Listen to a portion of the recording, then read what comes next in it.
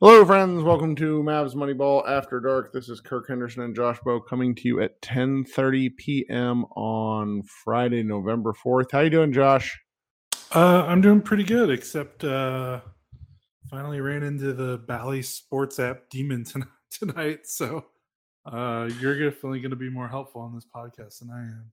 Well, if Trying to that's figure out who had a worse night, the Raptors defense or the Bally Sports support Twitter account, which is literally just repeating the same reply to everyone yelling at them for the last 3 hours about their app being down.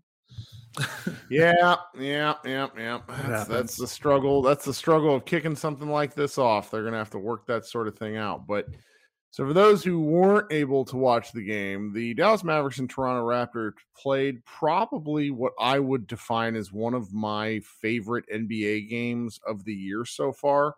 The Mavericks obviously won by 1 point. They held off the Raptors. They played, but it was just a really fun back and forth affair where the first quarter looked like the Mavericks might have some trouble with the Raptors. Only Luka Doncic turned into Luka Doncic and held them off. The second quarter saw the Dallas bench unit really, really play well. Led by Christian Wood and Josh Green. They extended the lead up to 9 points, and due just to a lack of stoppage in play, Luka Doncic didn't return until the 4-minute mark. The Mavericks carried a pretty good lead into halftime. What was it here? It was only a 5-point lead, 62-57. But the third quarter saw the Mavericks blow up the Raptors. A number of offensive foul calls on the Raptors. There were just some weird reffing this game. Allowed Dallas to kind of get a jump on the Raptors. They scored like 11 straight to start. The Raptors didn't really recover during the period. The Mavericks pretty much burned them to the ground, extending the lead all the way to 19 by the middle of the frame, only for the Raptors to sort of try to chip back away at the Mavericks. They started sending doubles at Luka Doncic, and then the rest of the Mavericks really picked up the pace and basically extended the lead from like it was like an 8 to 9 point lead all the way to 15 heading into the fourth. In the fourth quarter, it was a pretty much a role reversal of the third, where Spencer Dinwiddie picked up 2 offensive fouls and a technical. There was another offensive foul on Tim Hardaway Jr., which Jason Kidd challenged for some reason, even though it was pretty obvious. The lead got the Raptors basically worked the lead all the way down to 3 points, even missing Pascal Siakam, who was ruled out with a groin injury. But the Mavericks somehow escaped, essentially. They went into sort of a prevent offense, which we all hate. Luka taking a couple of bad threes. But the Mavericks kept getting offensive rebounds after they hadn't been able to get any all game. And they more or less won a free throw shooting contest with the Raptors. OG Anunoby hit a 3 well after it, with 3 seconds left, even though the Mavericks were up 4. So the Mavericks held off Toronto 111 to 110. So with Josh, kind of unable to see a ton of the game, that's sort of your play-by-play recap. But, from what you were able to take away from the spots you were able to watch, what were you thinking from this game? I thought a couple things were interesting. The Mavericks having 18 turnovers feels like a lot. 19 with the team one. Oh yeah, 19. Okay. I edited that's a lot that for them. They usually average about 12. Yep. And usually that's like the recipe. Like Toronto is not a half-court team. They want to cause havoc and get on the break. So the fact that the Mavericks were able to commit that many turnovers and win shows they're pretty adaptable elsewhere. I mean, and the Raptors killed them on the glass. The Raptors had 18 offensive rebounds.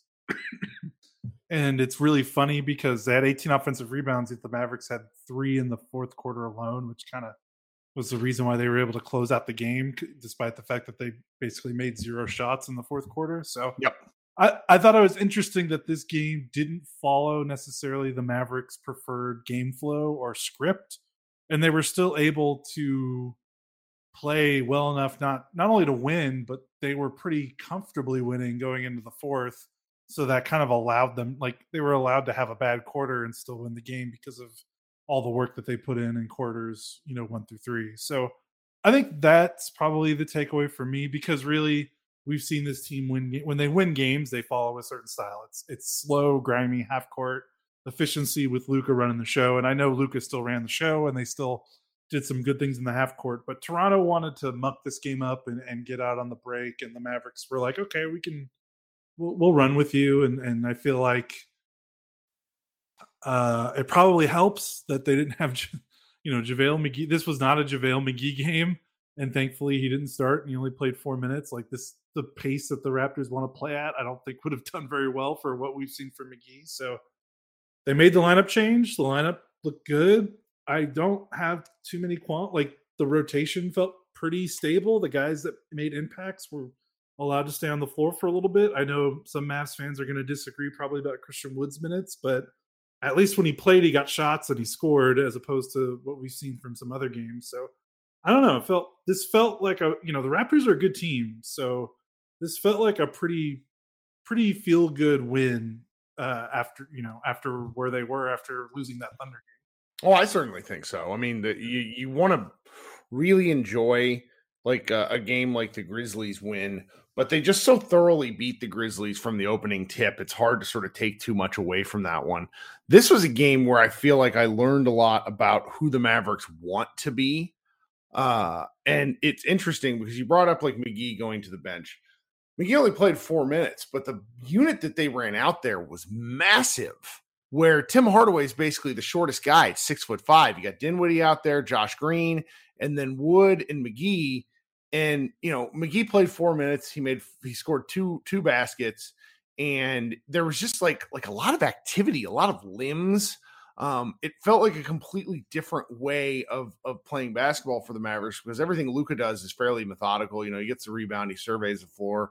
No, not this stretch, particularly to start the first half of the second quarter, where you get a thunderous Josh Green run out dunk. There was just like a lot of different styles of play. Dinwiddie, I still don't know what to make of Dinwiddie. He's obviously having a heck of a season, shooting 43% from three. Tonight was probably his best all-around game, where he's had some really good scoring games, but it's been in games where he's in the game and the Mavericks getting crushed. Tonight he finished with what was he here? Oh, this is hard. 0. Plus 0. Some of that came in the final minutes, but 21 points, 7 assists. He made some nice kind of second play, second passer type things. I like the shots where he just, catches and shoots. So it was one of these games where I'm probably reading into things too much, but considering how, if we're just going to be honest, considering how mid a couple of the regular starters were in this game, rotation players, not starters. I just walk away from this one feeling pretty pleased, because the Raptors are a good basketball team. Yeah, for sure. And I think the only thing that's like a cause for concern, or your level of cause for concern, is basically your confidence level in Luka Doncic continuing to be the best basketball player in the NBA. Because, 35 points on 15 shots. He was incredible again. And while he did take a couple of threes you might have winced at, he's still been pretty conservative. He took a catch and shoot three. He took an honest to God catch and shoot three, and it looked like a layup. It's one of the shots where it's like, okay, why don't you do this more when you get these? Right. And it's got to be a rhythm thing for him. Looking ahead, they have a hilariously interesting path in November where, you said, can Luka keep this up? The short answer to me is absolutely. Yeah. This was the nuts. Game. If this was the game, like he was supposed to maybe hit a speed bump with Toronto's really good defense. They've got all the types of players that like to bother Luka. Nick Nurse is a defensive, he's a defensive minded coach, and he's still 10 of 15 from the floor, 35 points. He was 7-11 on 2-pointers. Like, he was remarkably efficient, because one of the things that happened, and shout out to Matthew Phillips, who was at the game, pointed this out to me. It's something that I probably would notice more when I'm taking notes mid game. I'm just sort of furiously writing things down. I end up like taking 2 to 3 pages of notes, and then I don't even look at them for my recap. It's pretty ridiculous. But one of the things that happened in that third quarter, when Luka came out and the Mavericks were just just slowly ripping them apart, is they started to really junk up his looks, where they were sending late doubles, which is something that has traditionally has vexed Luka. And you'll see this, I want you to mark this down. In the first, I think it's first quarter. Yeah, first quarter, they send a double at him as he's going to the right side, and he uses a spin move on the perimeter that had me just laughing, because it's the kind of spin he tends to use primarily once he's in the key. So it just kind of looked funky out on the right wing, and whips a ball across to Tim Hardaway, who just buries a wide open three. And he was, I started telling one story and then told another. In the third quarter, he basically started using outlets as we've seen him use. He finds the guy who runs the top of the key to help break the doubles, in a lot of cases Maxi Kleber, and it was just great because Kleber was making the right pass. It's nice to see other Mavericks step up, where to date I still don't think we've really seen a complete offensive performance from this team, because Reggie Bullock just looks like he did at the start of last year. I don't know. It's really something. It's really, really something to watch. Yeah, I felt impressive, but again, the game feels different than me just looking at the box score afterwards, since I wasn't able to watch enough of it. But Maxi was Maxi scored 2 points, only made one shot. Hardaway was 2 of 8, only 6 points. Bullock 1 of 7, 2 points. The balance is still really weird, and you wonder how sustainable. If Luka is still Luka can still play well and score 27 points, and if he does that, they would lose this game. Even if he still shot efficiently, but he just scored 27. He just wasn't in God mode. He was just really good. So that, I'm just curious, are they going to be able, Luka's going to eventually, right, not score 30 points, 35 points. He's going to probably have a normal 20-point game coming up soon, and can the rest of the team pick up the slack? Because it's really, it's Luka, it's Dinwiddie, and then if it's Wood, cool, but after that, the scoring just plummets. And it's not just it'd be one thing if it was guys making shots, they're just not shooting a lot, but Hardaway's shooting a decent amount, Kleber's shooting a decent amount, Bullock shooting a decent amount. They're not making shots, so that's worrying. But on the other end of the spectrum, those Josh Green minutes were really nice, and I felt again, you're gonna have to correct me if I'm wrong, it felt like they kind of let him. This was the first game they kind of left him on the floor maybe a little bit longer to take advantage of the impact he was making.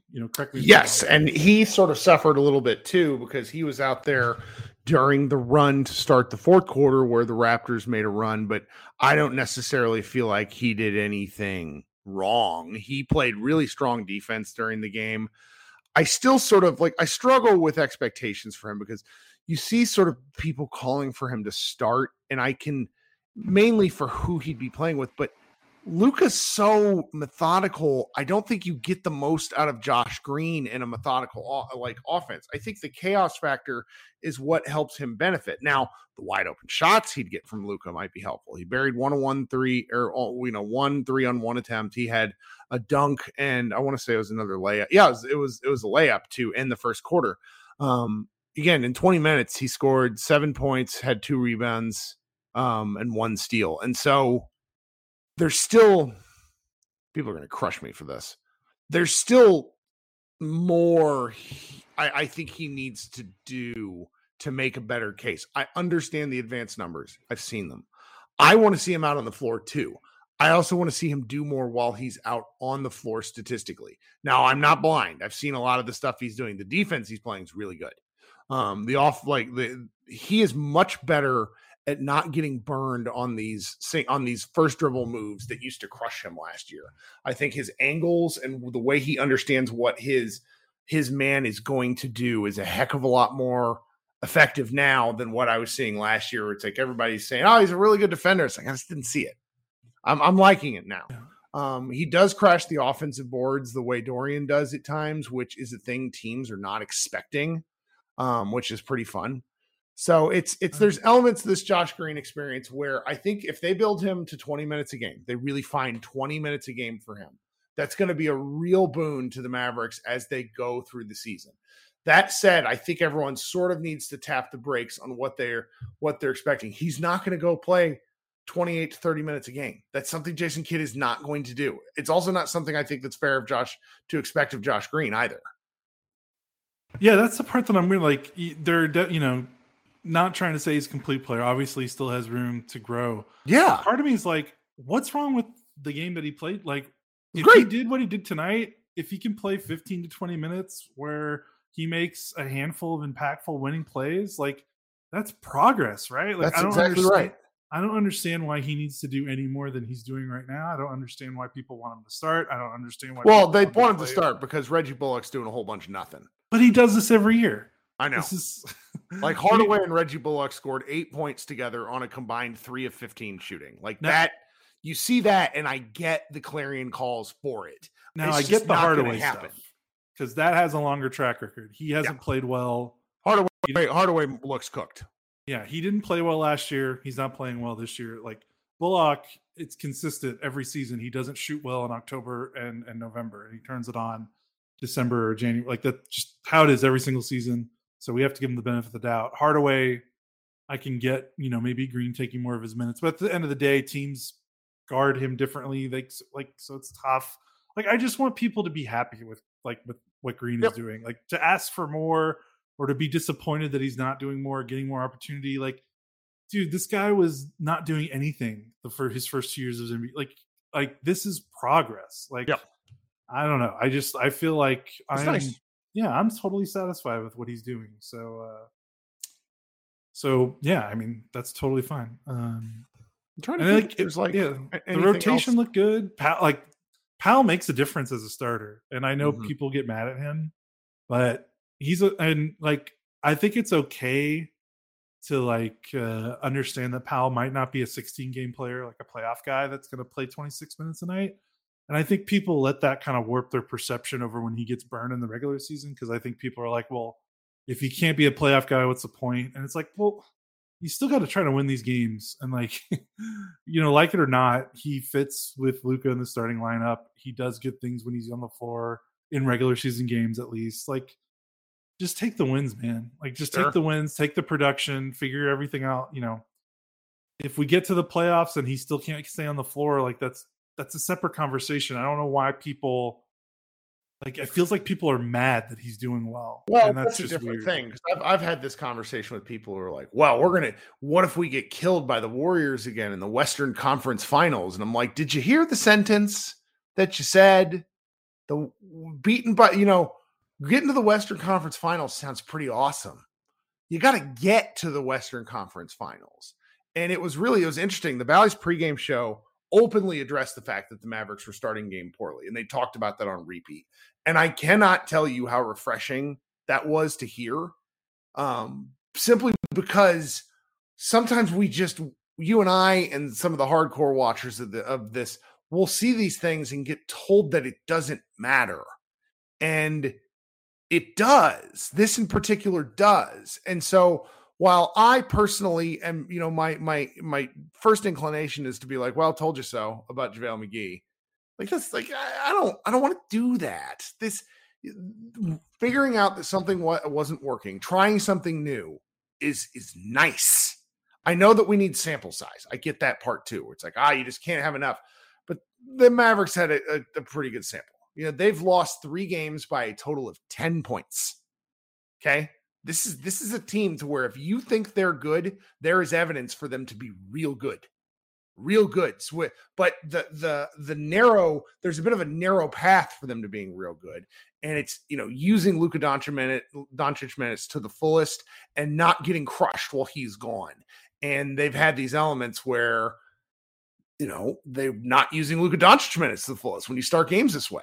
He's the first leading scorer in the first quarter, and they were losing first quarters. That cannot happen. Yeah. So it's just to see them kind of walk away from this and choose to do something different, at least for one game, makes me feel a lot better than I was when they were 2 and 3. Yeah, and I think the nice part is, obviously, grand scheme of things, the person, you didn't have a lot of money to spend last summer and to use it on a guy that you're already like playing 4 minutes and all, like that conversation. But that's not a conversation to have right now. Like, I understand there's people mad about that. We'll talk about that later. But right now in the midst of these games, I think what I appreciated was this was a proactive change. I know a lot of people are like, well, duh, they hadn't, like, it was so obvious, and I get it. But this isn't just a Jason Kidd thing, but NBA coaches are pretty stubborn and they don't make changes very fast for a lot of different reasons. And they've got their own biases and things that they've got to work through, and they're managing a locker room, and it's not as easy as just replacing these guys like it's a 2K roster. So the fact that he made this switch after a win and didn't wait for the inevitable blowout that they would have suffered with him playing bad, and then it's finally like, okay, now we'll make the switch. Like, I actually appreciated that from the coaching staff. Like, you don't see a ton of coaches make a proactive decision this early in the season, despite whatever the data may say. I don't care how obvious it was. These changes usually don't happen until something catastrophic happens. Like, we go out, like, I bitch like 4 straight podcasts as they lose 3 of 4 for like unbelievably frustrating reasons. Like, this is nice. Yeah. So all good things.